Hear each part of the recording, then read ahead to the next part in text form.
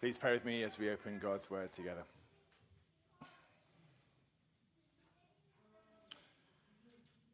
Father, may the words of my mouth and the meditations of all our hearts be always acceptable in your sight, O Lord, our rock and our redeemer. Amen. During our past sabbatical this past summer, we went to London and we visited Shakespeare's Globe Theatre to see King Lear. And you'll know how much my children love Shakespeare, so you can imagine how excited we were. And it was actually my very first time seeing a play at the Globe Theatre. And to add to all that excitement, the title role of King Lear was being played by something of a celebrity. Her name was Catherine Hunter. She's quite famous in the London acting scene. She was the very first British woman in history to play the part of King Lear. She played Lear for the first time more than 2 decades ago to great critical acclaim. And this year she was back in the Globe Theatre to reprise the role. And that was kind of a big deal. But then on the day that we arrived at the theatre, there were notices up everywhere that Catherine Hunter had been called away on a family emergency. And the role of Lear that day was going to be played by a stand-in. Not even really an understudy, because the play didn't have understudies. It was another woman who was an actor and had played King Lear before, but she was rusty enough on the part that she had to read it out of the script. Something I've never seen before on a London stage. And it was okay. Actually, it was probably the worst live Shakespeare experience I've had. Lear was a bit flat and wooden, difficult to hear. The play lasted more than 3 hours. The day was viciously hot, and the groundlings, the audience members who were standing in front of the stage, were getting lightheaded. At least a dozen of them fainted during the play and had to be carted out on wheelchairs, and that part was actually more entertaining than the play. But when it was all over, we loudly applauded the stand-in because she'd done a hard job and she'd pulled it off. We did have a play. The show did go on. And today we want to think about the priests in Exodus, the role that Aaron and his sons had in the worship of Israel. And as I've meditated on the Old Testament priesthood this week, this image of the Globe Theatre has been in my head. And I think the primary lens that I want to use to think about Israel's priests is as the stand-in, right? They're the stand-ins. They're like that actress who read the part of King Lear out of the script. The priests of Israel were not the real act. They only pointed forward toward the real act, and as a result, they were very useful to Israel, maybe even essential, but also intrinsically disappointing. They merely stood in for someone much better, the one that the audience had paid to see, and until he came, they stood in the gap between God and people, with enough of the glory of God to be useful, but also enough of the fallenness of man to be disappointing. And that's a call that I find both glorious and also a little bit tragic. The example of those priests matters to us today because Peter tells us that all Christians are now called to be priests. So our studies in Exodus are going to help us understand what that means in our own lives. Okay, so that's a roadmap for today. It's quite a lot we're going to cover. We're studying in Exodus chapter 28. You could find that now on page 68 of the church Bibles. And where we're going is we're going to think about, first, what good is a priest anyway? Second, how were Israel's priests called? And then third, who was it that those priests were standing in for? All right, so first, what good is a priest? And here we're going to start in Exodus 28 because it's the chapter where we really meet the priests of Israel for the first time. Now, as we read this, maybe the whole chapter sounded a bit odd to our ears. And maybe you ask, why are we reading this? Why are we hearing all about their clothes? Why didn't John pick a passage that tells us who the priests were and what they were supposed to do? And the answer is, because there really isn't one. Not a short one. I looked hard. There isn't a short passage or a short answer to the question of what the priests did. Instead, our picture of the priests gets built up slowly in many layers over a long time throughout the books of Moses. So then, John, plan B, why not just read the beginning of the story, where we first hear about the priests? And friends, that's what I did, right? That's what this is. Exodus 28 is where we meet the priests. We meet them through their wardrobe, astonishingly. So verse 1 says, then bring near to you Aaron your brother and his sons with him from among the people of Israel to serve me as priests.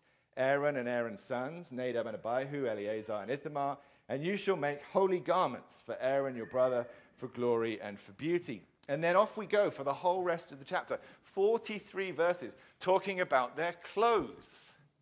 Does anyone really care what they were wearing? Well, yes, we should care, right? Because Exodus cares a lot. And Exodus starts with this. It's another little hint, isn't it, that these guys were stand-ins, that they were playing a role. Because when any actor steps out onto a stage in a Shakespeare play, we meet them through their wardrobe, don't we? We often know before the actor opens his mouth, oh, robe, crown, this guy's a king. And in a similar way, the priestly costume was speaking volumes about who the priests were before they even opened their mouths or did anything. The costume told people right away that the priests were special. They were set apart for some special work of God because of their expensive and skillfully made clothing. There's no one in the sound booth, but could someone go back there and put the picture back up? It'll be helpful to us. Thanks, Jordan. Verse 2 says, as Taylor told the children, it was made for glory and for beauty. And in verse 3, we find out that the very best of the spirit-filled artisans were called up to make this costume. The clothes told the people that the priests belonged to the tabernacle itself. As you read through the description of the tabernacle and then the priestly garments, they're all made of the same stuff. They're dressed up to match it. It's gold and blue and purple and scarlet yarns and fine twisted linens, and it's exactly what the tabernacle itself was made of. This costume also had a label on it, which if you look down at verse 36, you can find the label.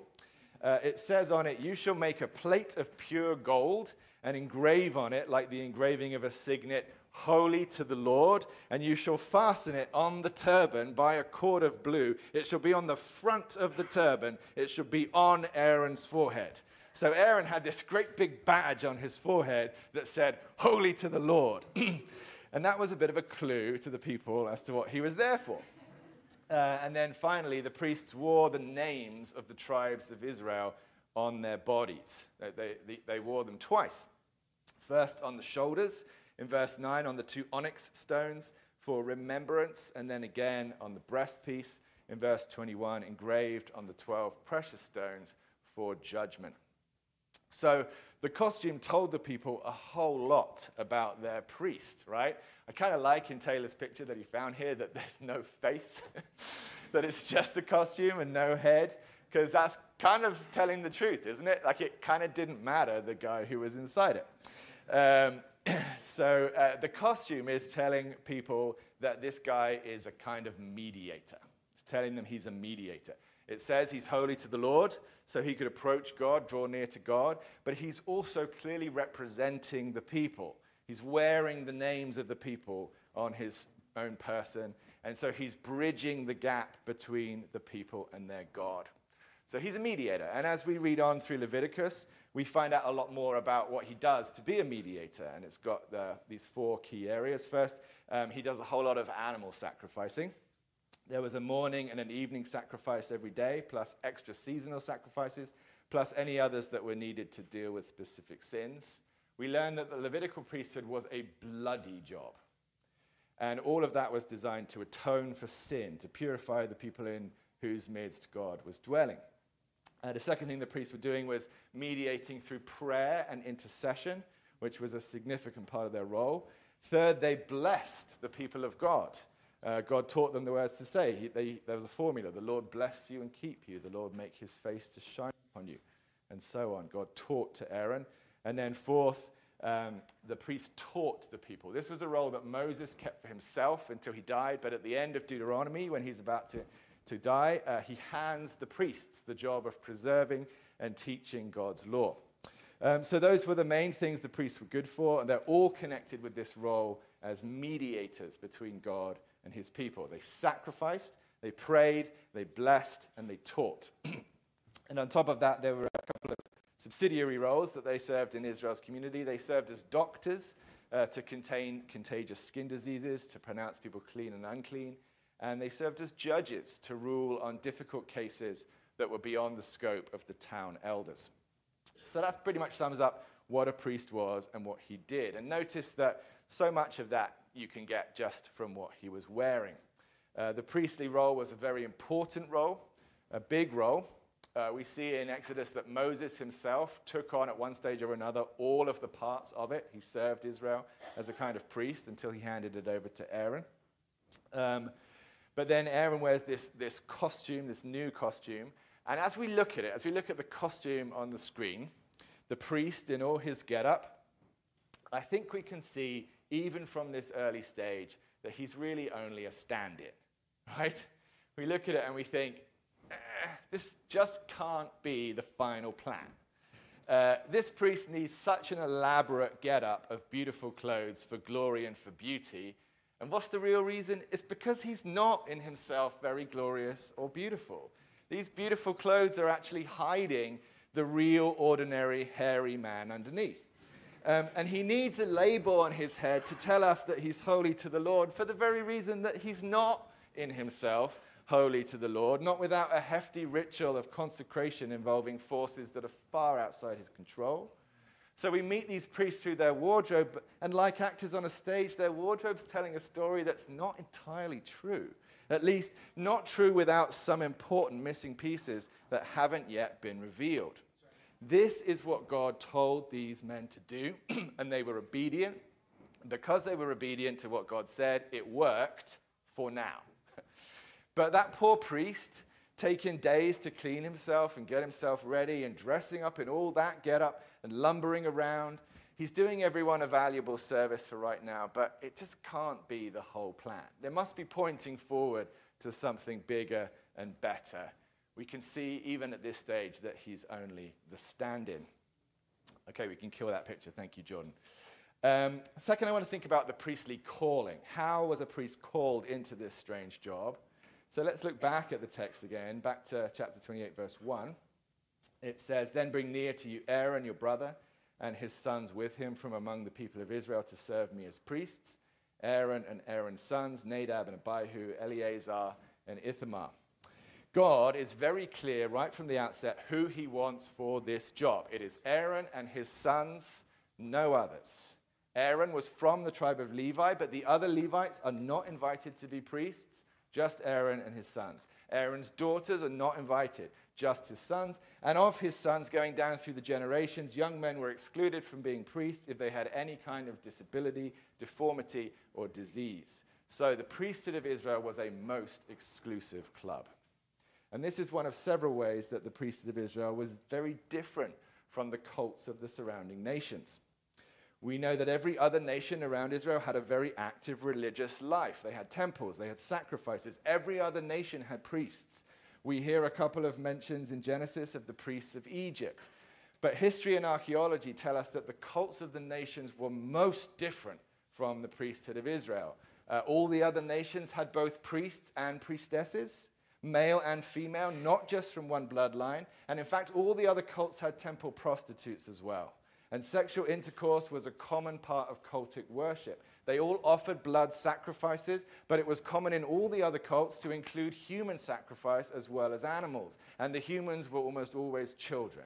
God is very clear in his law, lest anyone be confused that this is to be another cult like one of the other nations, that it is not. This is profoundly different. That his worship is unique because it's about holiness and not about debauchery. It's about life and not about death. Sacrifices are for sin and not to feed his appetite. And child sacrifice is anathema. Priests are male only, all of one family, obedient to God's call.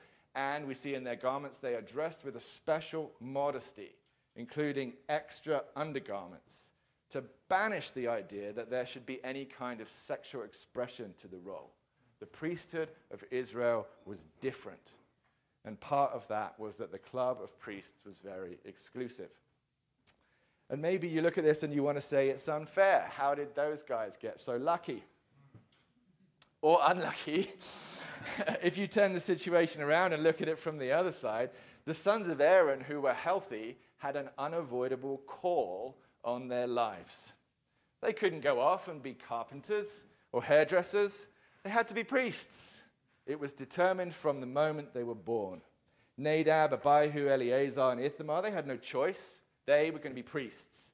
They were called to be these permanent stand-ins. They were called to give their whole lives to the bloody task of sacrificing hundreds of thousands of animals, whether or not they really loved animals, whether or not they really liked blood, to devote their lives to prayer and blessing, whether or not they felt they were any good at prayer, to spend their lives in the nearer presence of God, where any mistake could be instantaneously fatal. As God warns in verse 35 of this chapter, the robe of golden bells shall be on Aaron when he ministers, and its sound shall be heard when he goes into the holy place before the Lord, and when he comes out, so that he does not die. Aaron had 4 sons. Only 2 of them made it in this job.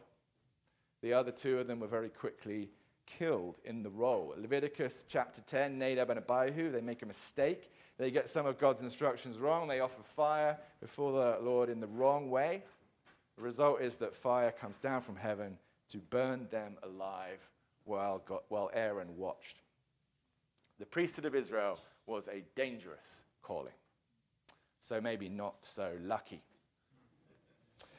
It was a precarious life. It was dependent moment by moment on the faithfulness of God and of his people. If God stopped being faithful and merciful, you'd be instantly dead.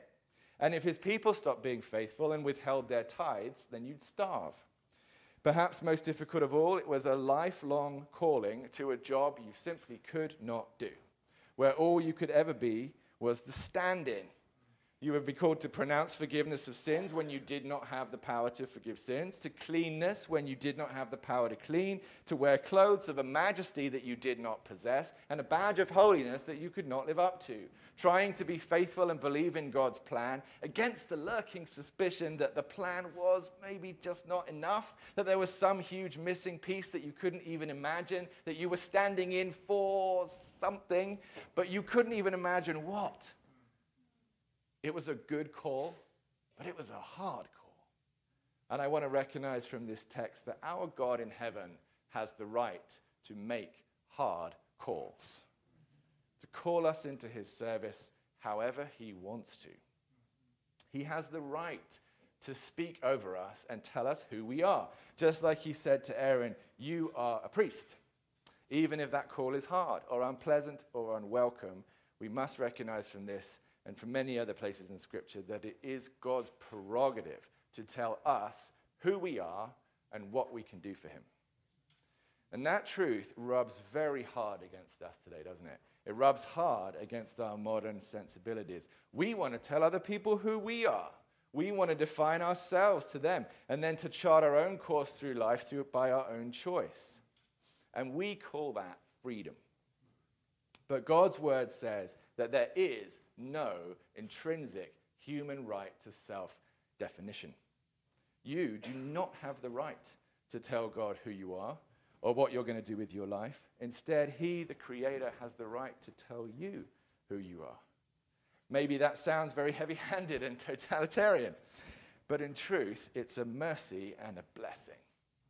Because what people are learning all over the country today is that the pressure to create ourselves is overwhelming and actually beyond our power. And what we end up creating is a kind of Frankenstein's monster. We make ourselves a horror, but God in heaven makes everything beautiful. Even what might seem strange or clumsy at first, and in submission to his truth, there is freedom, friends. In yielding up that authority of definition rightly to God, there is purpose and there is hope. And I call us all to let him create you. Let him define you and commission you, even if his call is to be nothing more than a stand-in, because hope and life are in his call. And that's a truth that we see proven here in the case of the priests. But we do have to wait to meet the one they were standing in for. That's when we understand them, when we finally meet Jesus. Jesus appeared on stage with no particular costume. He had no benefit of wardrobe or pedigree, but he was widely and quickly recognized as the main act. This is the guy we paid to see. Jesus did not wear a label on his head that said holy to the Lord, because his actual personal holiness to the Lord was evident in his life, in his baptism, in his teaching, in his kindness, and in his healing miracles. Jesus didn't wear expensive clothes to tell people he was something special, because they could see that he was something special. And he came to do without a script what the priests had been fumbling to do for hundreds of years. And this point is fully and wonderfully made by Hebrews chapter 7 that Hope read for us just now. So let's flip ahead there. And again, I just want to bask in the glory of the real act. Hebrews 7 is on page 1004. So Hebrews chapter 7, I remember reading this as a teenager and just being totally blown away and wanting to do all this research on who was this guy Melchizedek. I wish I had a whole nother sermon to talk about this chapter. I just want to cover it very briefly. In this whole chapter, the author of the Hebrews is riffing on this prophecy from Psalm 110, verse 4. It's this really odd verse, deep in the Psalms. The Lord has sworn and will not change his mind. You are a priest forever after the order of Melchizedek. Like, where does that come from? It's such a strange and obscure verse, because Melchizedek was this mysterious priest of the Most High God that we meet in Genesis. If Hebrews 7 had not been written, nobody would have any idea what this all meant, but it's beautifully explained to us here in Hebrews chapter 7, starting in verse 11. Now, if perfection had been attainable through this Levitical priesthood, for under it the people received the law, what further need would there have been for another priest to arise after the order of Melchizedek, rather than one named after the order of Aaron? We'll skip down to verse 23 here. The former priests were many in number, because they were prevented by death from continuing in office. But Jesus holds his priesthood permanently because he continues forever. Consequently, he is able to save to the uttermost those who draw near to God through him, since he always lives to make intercession for them.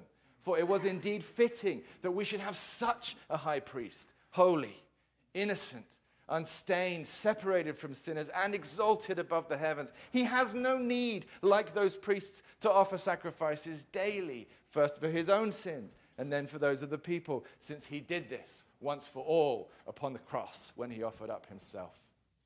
For the law appoints men in their weakness as high priests, but the word of the oath, Psalm 110, which came later than the law, appoints a son who has been made perfect forever. Hallelujah. Praise the Lord. This explanation from Hebrews affirms and proves out of the Old Testament that Jesus Christ, the Son of God, is our high priest forever. That means the priesthood is not over. It's now constantly and eternally served by Jesus in heaven. Intercession is not over. Jesus pleads for us day and night at his Father's throne. But animal sacrifice is over because Jesus offered himself once for all upon the cross. How abundantly glorious is the true high priest, to whom the whole Levitical priesthood were merely stand-ins. And Jesus elevates all of his stand-ins because they were standing in for him. Their great honor and their great dignity was to point forward to his eternal, everlasting ministry. So that's just such a brief summary of a huge subject, but I hope it gives us a decent handle on the Levitical priesthood, who they were, what they were there to do. And I want to transition here at the end to think about us as Christians today, because Peter declares in 1 Peter chapter 2, verse 9, writing to the scattered church, both Jews and Gentiles, but you are a chosen race, a royal priesthood, a holy nation, a people belonging to God, so that you may proclaim the excellencies of him who called you out of darkness into his marvelous light. Once you were not a people, but now you are the people of God. Once you had not received mercy, but now you have received mercy. So here's Peter, Jesus' rock of the church, and he's proclaiming over the baptized, multi-ethnic family of God the same identity that God gave to Israel in the book of Exodus. He's proclaiming over the church, you are a royal priesthood and a holy nation. This is your divine calling. It's a God-given identity for all of us here. And by it, we understand that all Christians who are filled with the Holy Spirit, all Christians are now priests. We sometimes call this doctrine the priesthood of all believers. And it comes straight out of Exodus. So let's understand it properly in the light of Exodus. First, the role of priests centers on mediating between God and people by means of sacrifice, prayer, blessing, and teaching. That's what we saw earlier. Are modern Christians called to do this? Yes, at least partly. We saw that sacrifices are now unnecessary after the once-for-all death of Jesus on the cross. But when we take that news into the world, when we pray for the world to receive it and be healed in Jesus' name, when we teach the humble-hearted to follow in the way of Christ, we impart a blessing and we live into our identity as priests. Second, in Exodus, we see that this idea of a whole community of priests is not unique to the New Testament. This is not a New Testament innovation. It was God's idea from the beginning. When Peter quotes a kingdom of priests, he's quoting from Exodus 19, verse 6. God said that at Sinai before he created the Aaronic priesthood. So God always wanted his whole community to serve the rest of the world as priests, even at Sinai. And that reality did not negate the need for the Aaronic priesthood to come later. There were priests serving the kingdom of priests. And we saw from our studies today that those priests were only stand-ins for the true high priest who was yet to come. So a priest in heaven served the priests on earth as they were serving the community of priests. That's the pattern that we find in Exodus. And I think it's reasonable to expect that this general pattern still exists today. And that all Christians today are being priested even as we priest others. So yes, a high priest in heaven, Jesus, and yes, a kingdom of priests on earth, the church, but also, I would say, still a role of priest in the middle. So let me end by talking about that role, my role. My title is priest. It's a fact that I find unfortunate and confusing. Since it makes a bit of a mess of the biblical terminology. The Greek word for priest is hierous. It translates the Hebrew kohen, always used to talk about priests.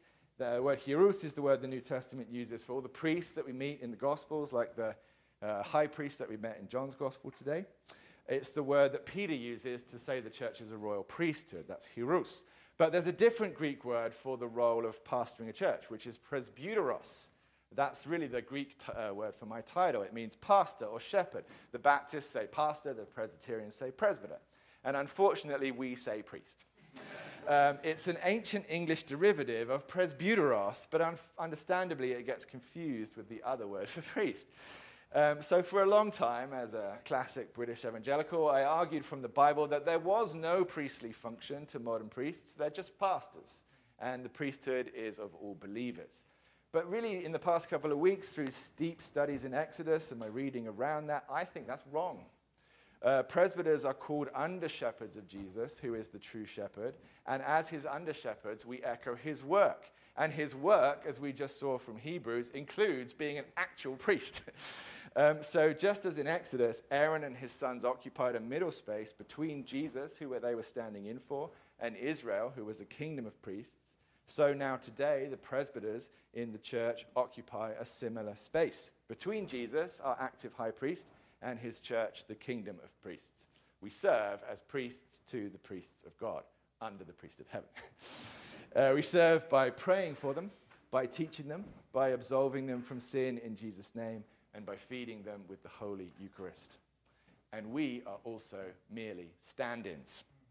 Or maybe not exactly stand-ins, because Jesus is present and active now in his role. Maybe a better word is subordinates. But we share some of the characteristics of the Old Testament stand-ins. We are supposed to point you upward toward the real thing. We in ourselves are essentially disappointing. We are not able to do in ourselves the work that Jesus called us to do. I wish I could heal you all like Jesus can, but I can't. I wish I could teach you like Jesus can, but I can't. No one comes to this church on a Sunday for a transformative encounter with John Hall. I'm really just a stand-in who can't do the work I'm called to do, and I have to live with that. And really, when I think about it, I love that. I mean, how awful would it be if I was so great and wonderful that I could be confused with our Lord Jesus? It's vital, isn't it, that I be an obvious failure in your eyes? Not that I should sin, but that I'm clearly weak and ineffectual and so much less than my Lord. I rejoice in my own basic disappointingness because it leaves you more in love with the real thing, with your Lord Jesus. It leaves you hungrier to hear his voice, to look on his lovely face, and to receive your blessing from his own hand. So as we think about the priesthood, let's together take this message of Jesus, the great high priest, and his power out into this hurting world. Let us serve our friends and neighbors as their priests, which is our biblical calling. And let us not be ashamed that we ourselves are weak and disappointing, because that's kind of the point. Priests are only the stand-ins, but it's a calling well worth living into. Amen.